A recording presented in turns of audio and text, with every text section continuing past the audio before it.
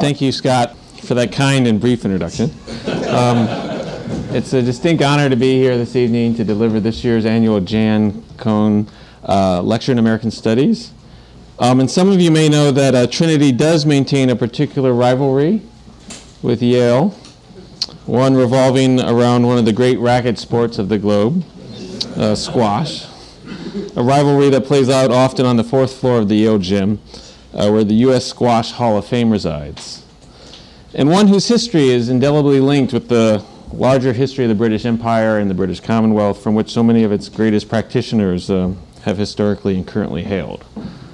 And I'm going to mention the Commonwealth briefly, partly because of this image in front of us, and to situate myself this evening or this afternoon and to begin my presentation. Despite the kind of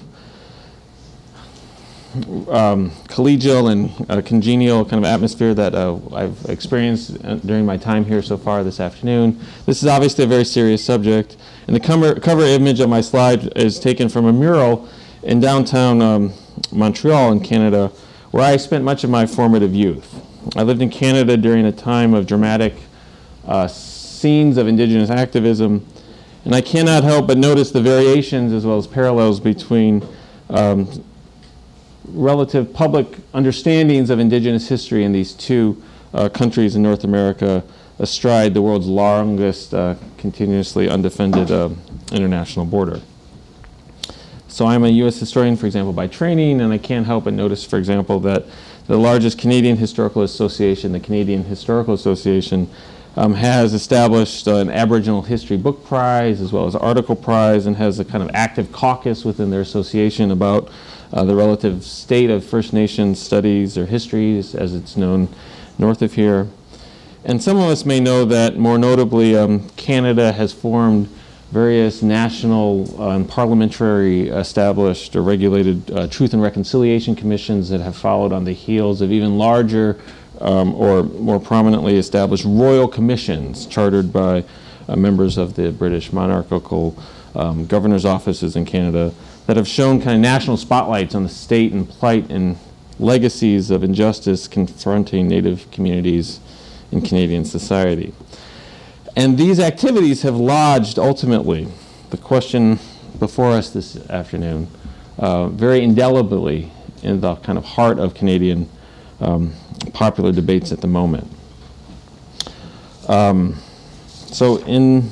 my time in college, in a very kind of completely seemingly random development at the time, I checked a box, I think, on the SAT that asked me, would I like to study in another country as a junior in high school, growing up in Detroit, Michigan.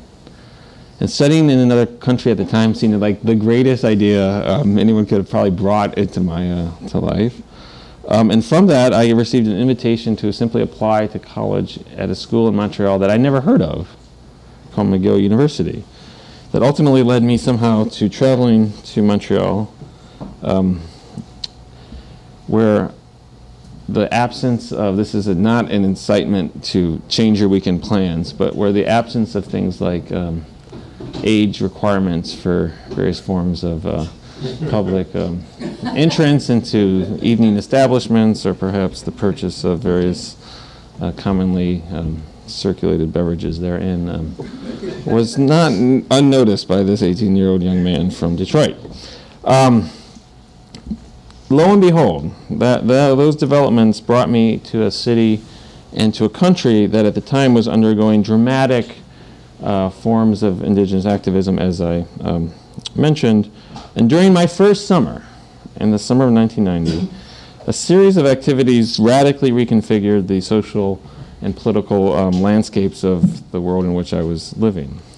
In June of 1990, the gentleman on the right is what was a First Nations legislative member in this province of Manitoba named Elijah Harper, who blocked in June of 1990 a set of Canadian constitutional reform movements known as the Meech Lake Accords at the time, that were irreparably damaged by his insistence that the Native peoples of Canada, similarly to those Francophone communities in Quebec, constituted a distinct society and should thus be recognized in such constitutional reformations that were occurring at the time under the leadership of then Prime Minister Brian Mulroney. And that rejection by this Native legislative member from Western Canada sent reverberations throughout Canadian society and were invariably at heart, or invariably influenced the efforts of a series of municipalities outside of Montreal that July, 4 weeks later, to seize ancestral burial grounds from various Mohawk communities on July 11th that began a 78-day military standoff that became the longest in contemporary North American Indigenous history, known as the Oka Crisis. Outside of Montreal, a small town called Oka attempted to essentially expand a municipal golf course onto Mohawk community grounds at a Mohawk reserve known as Ganasatake, and which galvanized not only the Mohawk community but Native communities across the country and left several members dead, including a Quebec provincial police officer. And that event, as Mohawk scholar Audra Simpson has recently relayed in her book, Mohawk Interrupt Us, revealed, among other things, the kind of structure of various forms of inequity in Canada, which she describes as the structures of settler colonialism, and illuminated its desire for land, its propensity to consume, and its indifference to life, to will, and to what is considered sacred, binding, and fair. All so a 9-hole golf course could be expanded to 18. And so these moments in Canada in the early 1990s left an indelible mark on my personal and professional development and fueled my interest in Native studies and history. And if one were to, for example, turn to the dedication pages of the monograph that Professor Gack mentioned, they would see that I, in fact, dedicate that study partly to these two Mohawk communities outside of Montreal, whose actions in the summer of 1990 are still, in many ways, with me. And the trenchant critiques that scholars like Simpson and others have been making have lodged, as we mentioned, the question of genocide very firmly within the kind of Canadian public imaginary at the moment.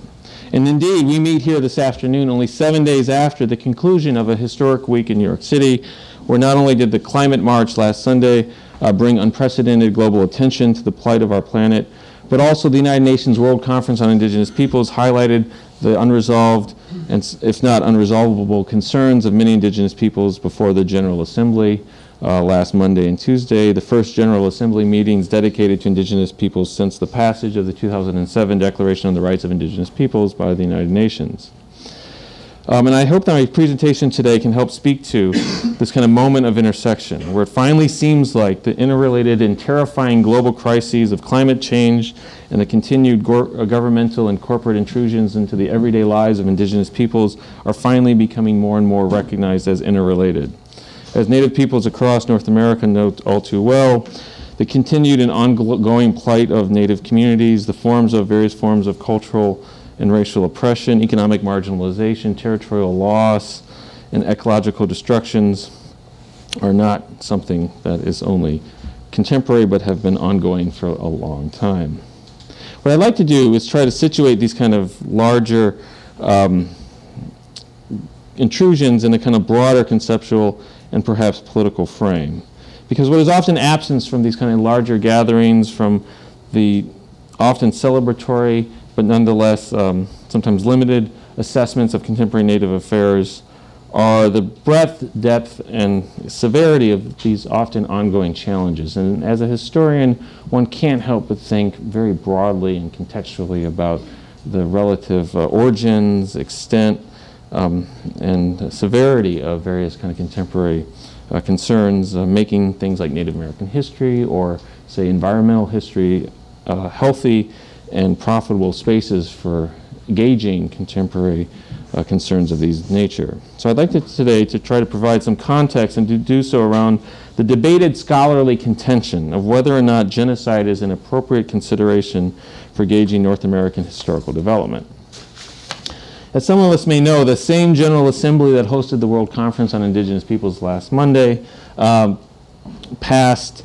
on December 8th, 1948, 66 years ago, the most commonly recognized and prevailing international definition of genocide as a crime on their International Convention on the Prevention and Punishment of Genocide. Article 2 of that convention establishes the 5 commonly referenced criteria for what constitutes this internationally recognized act. And even upon a superficial investigation, the history of North America easily conforms to all 5 UN criteria for this attribute. So we might then expect, based on these 5 definitional terms, the killing of members of the group, causing serious bodily or mental harm to members of the group, deliberately inflicting upon the group conditions of life calculated to bring about its physical destruction in whole or in part, imposing measures intended to prevent the births within that group, or forcibly transferring children from one group to another. We might expect, with those 5 definitional criteria, to see a robust scholarly as well as larger public debate about the meanings, legacies, and potential ongoing effects of these subjects in contemporary, not just American life and culture, but perhaps scholarly domains as well. Of course, this is not the case. And today I'd like to try to query why these under-recognized considerations have yet to be fully established. And I believe we might all come to some potential collective realization about naming this process, and perhaps could see them as not just under-recognized, but perhaps purposely, if not under-recognized, then perhaps even denied.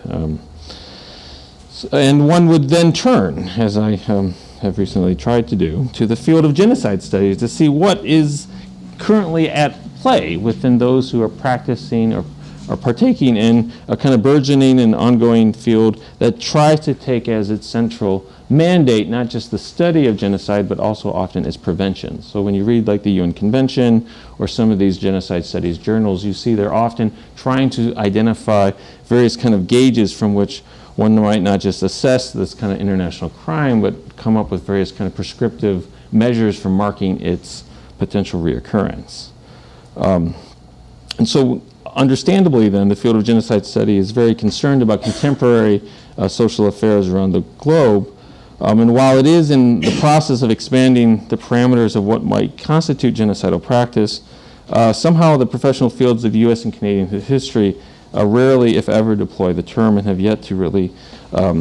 engage it, and are thus, in my mind, deeply disabled from establishing more kind of formidable assessments for understanding or making sense of the overall experiential natures of indigenous life and history within these settler societies. Some of us may not know, but last weekend, just before the hours literally before the climate march began or the UN conference opened, the Canadian Museum of Human Rights, one of the largest human rights museums in the world, if not the largest, opened formally in Winnipeg in Manitoba, the same province that Elijah Harper represented in the provincial legislature.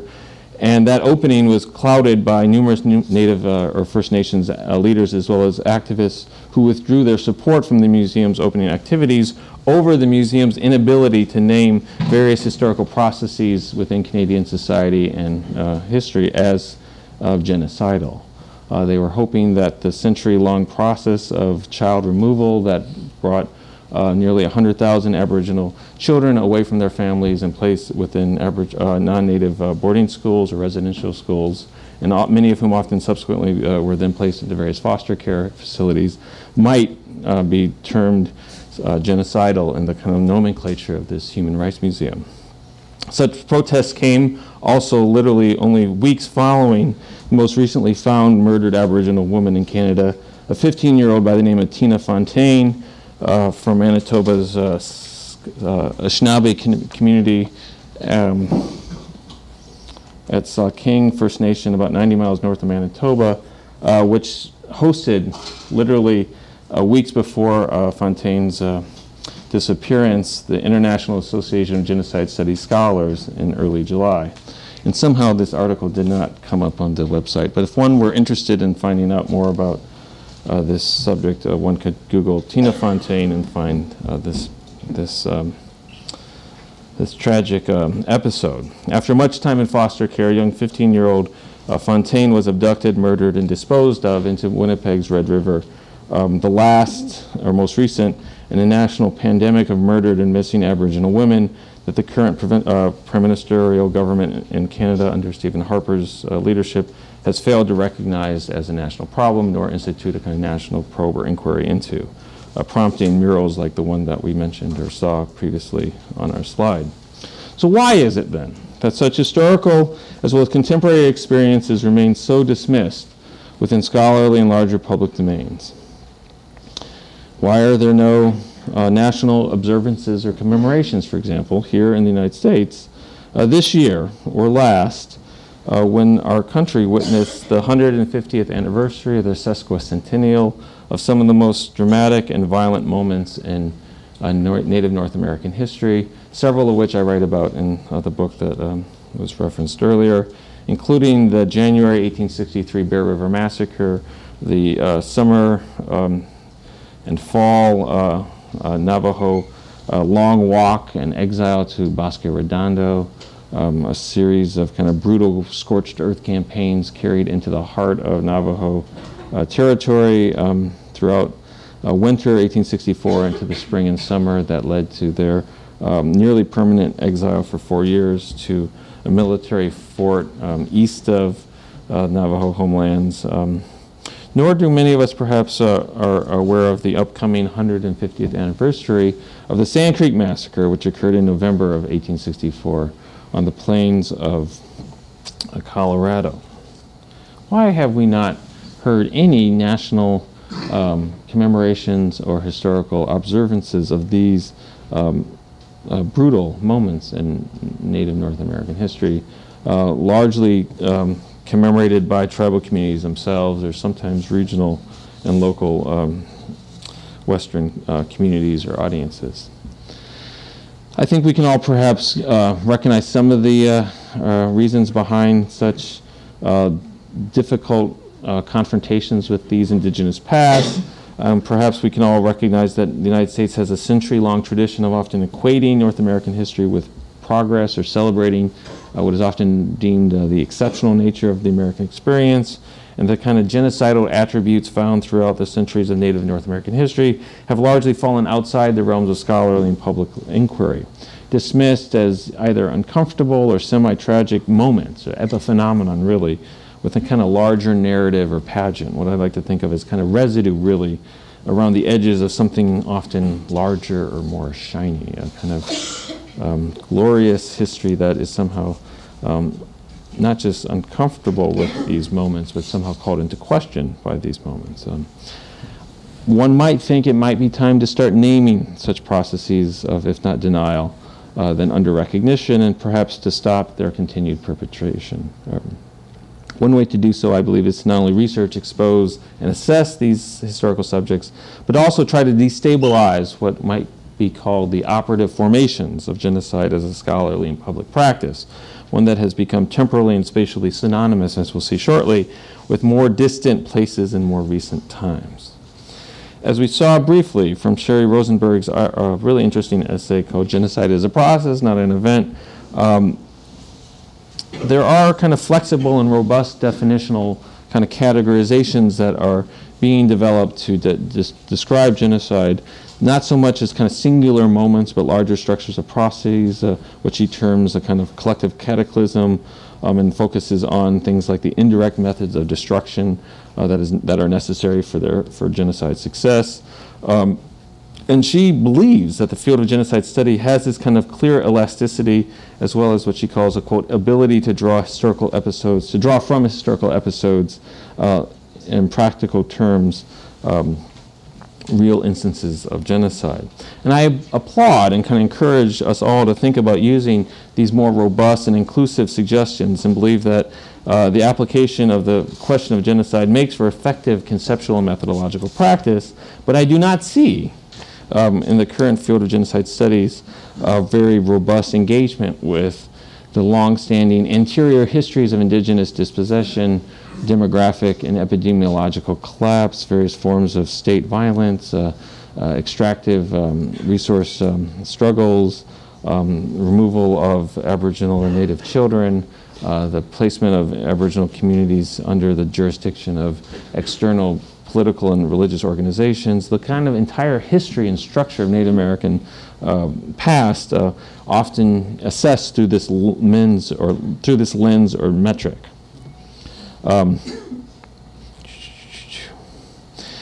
Because for a century, scholars have often equated American history not just with progress, but also and often have done so in a slightly celebratory nature. And it's not then perhaps that surprising that U.S. historians working at a time throughout the late 19th and early 20th century when history as a field of inquiry was nearly synonymous with the European past, and that to establish a unique, distinctive form of an American subject, an American identity, an American past, one had to differentiate the United States and its past from Europe.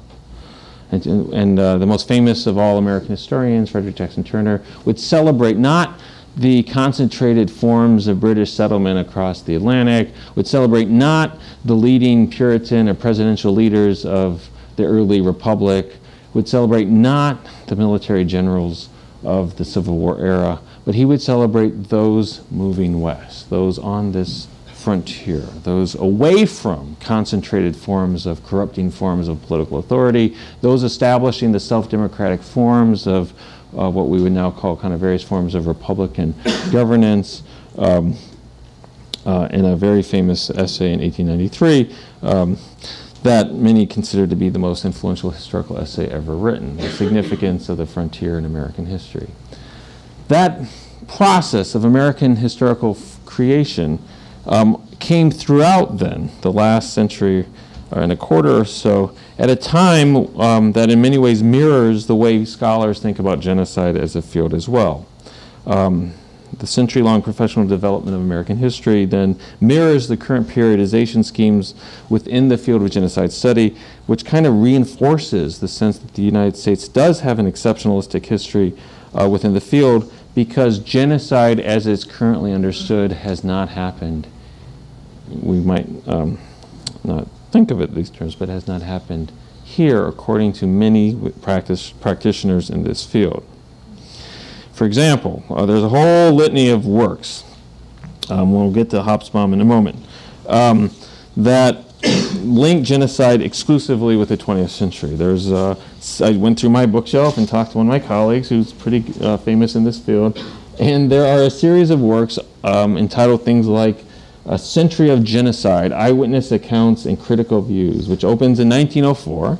in South Africa with the German government attempts at the time to destroy a whole people, the Hereros, a South African Aboriginal community, before shifting in Chapter 2 of this work to Armenia. My colleague Ben Kiernan directs Yale's Genocide Studies program. He did co-edit a book with Cambridge about 10 years ago called The Spectre of Genocide, Mass Murder in Historical Perspective, which opens with the following sentence.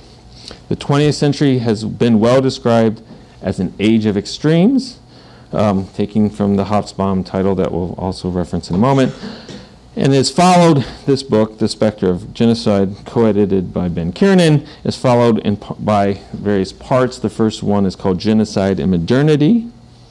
So Genocide and Modernity, it opens with the words the 20th century, and Chapter 2 is simply entitled 20th Century Genocides. But perhaps most tellingly, and we'll come back to Hobsbawm, I'm sorry. Perhaps most tellingly, Armenia also begins another century-long overview of genocide. Samantha Power's A Problem from Hell, America and the Age of Genocide, a Pulitzer Prize-winning assessment of, quote, U.S. policy responses to genocide that, according to Powers, were astonishingly similar across time, geography, ideology, and geopolitical balance. I invoked these works to highlight the latent and under-interrogated periodization, temporal framework, that is, operating within works of genocide studies, and the problem that such temporalities have for indigenous studies more broadly. Because the term, if it has these deep associations with the practices and ideologies of modernity, of total war and of the Holocaust, it appears then that it can't, it appears from a historiographical perspective that it remains inherently rooted in the 20th century. It is genocide, from these few examples that we mentioned, constitutes an age, or a century, or a specter, or in Power's case, a problem.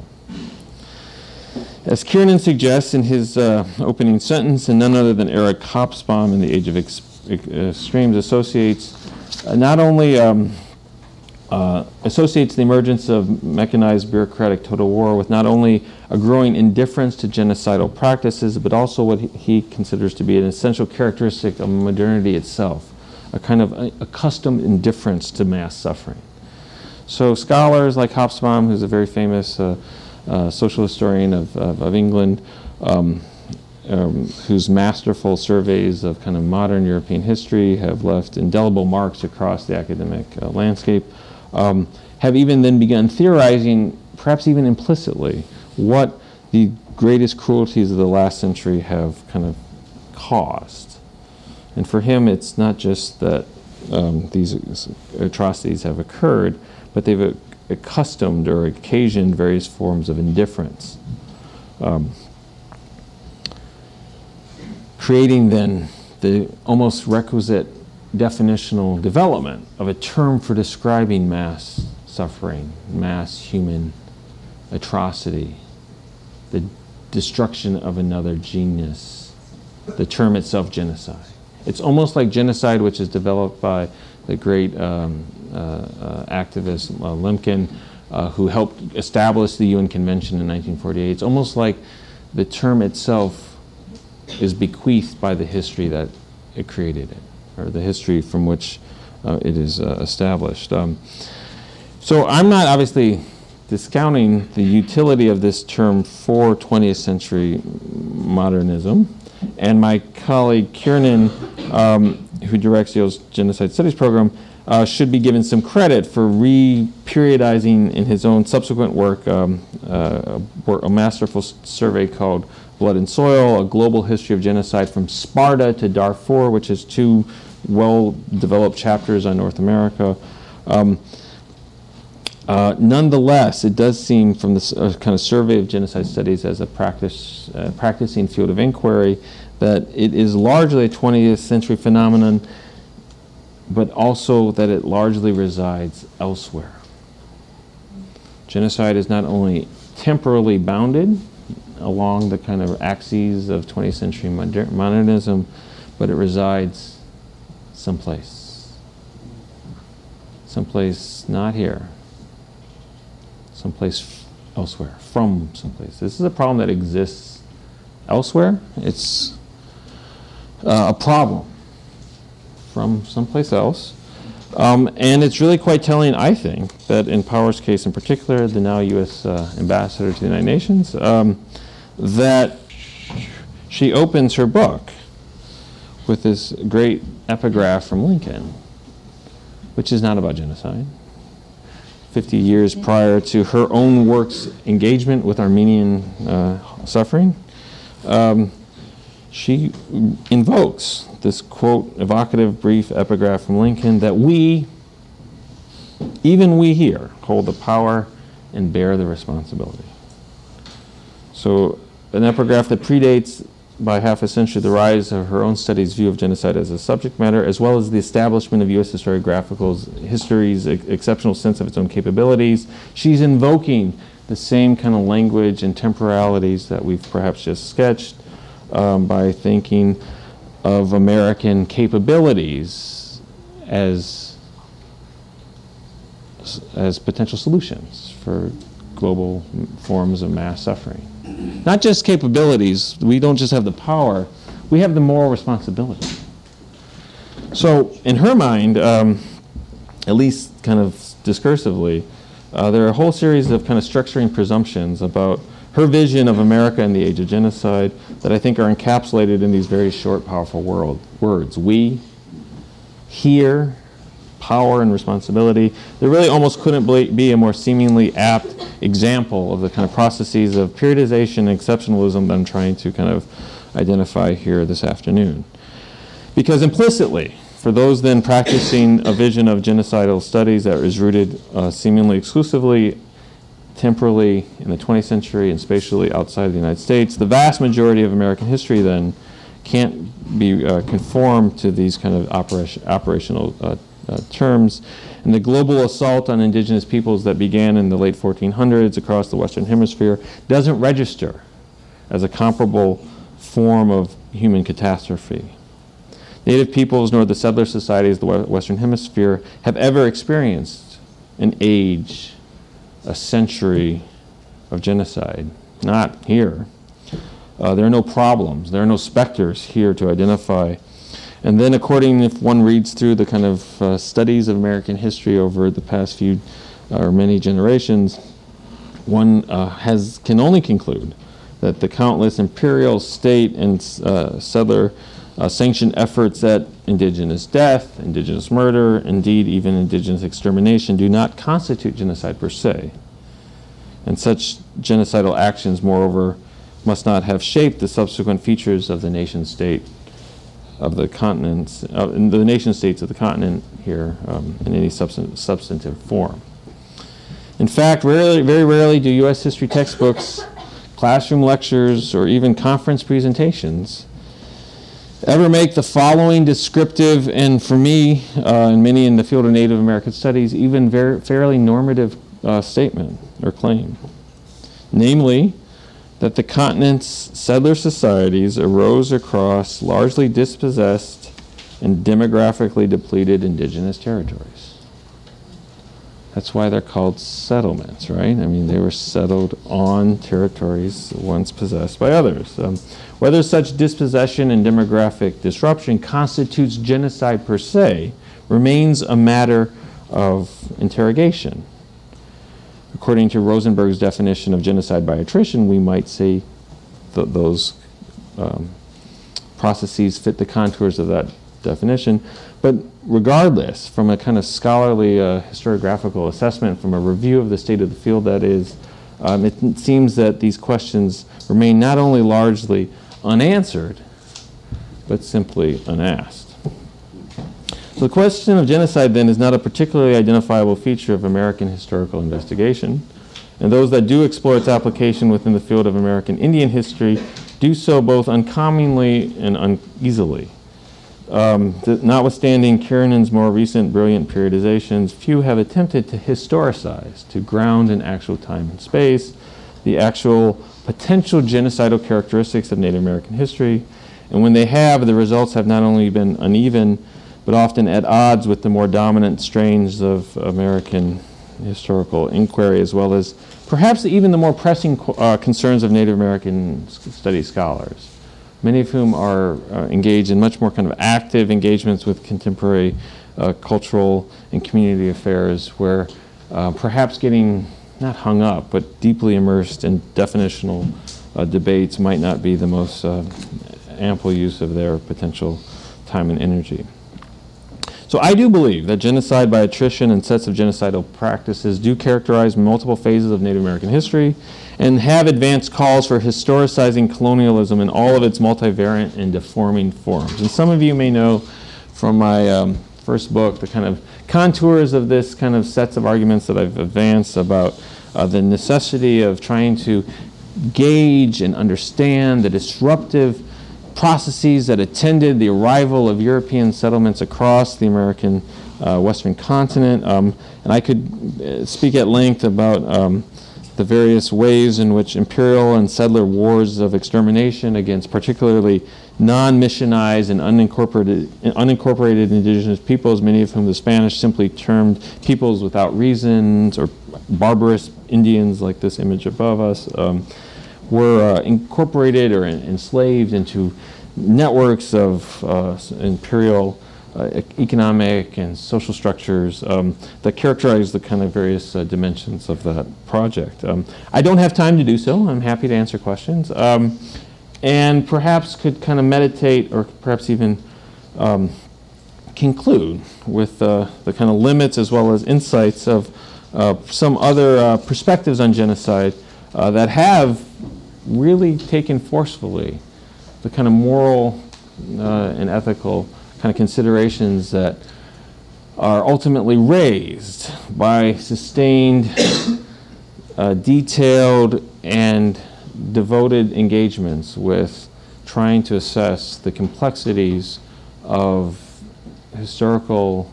and ongoing processes that were generated by the coming together of the Earth's two hemispheres in the aftermath of the Columbian Exchange, a kind of moral debate that this work by Tverzan Todorov, The Conquest of America, kind of both raises very forcefully and often problematically, but does so in a way that at least brings this question straight to bear. In Todorov's words, if the word genocide has ever been applied to a situation with some accuracy, this is here. Unlike Powers there, here. It constitutes a record not only in relative terms, but also in absolute terms, since we are speaking of a population diminution estimated at 70 million human lives. None of the great massacres of the 20th century can be compared to this hecatomb. So I'll conclude with that sobering perhaps beginning to a hopeful kind of ongoing sets of conversations or interrogations that might characterize our time remaining and perhaps time hereafter. Thank you very much.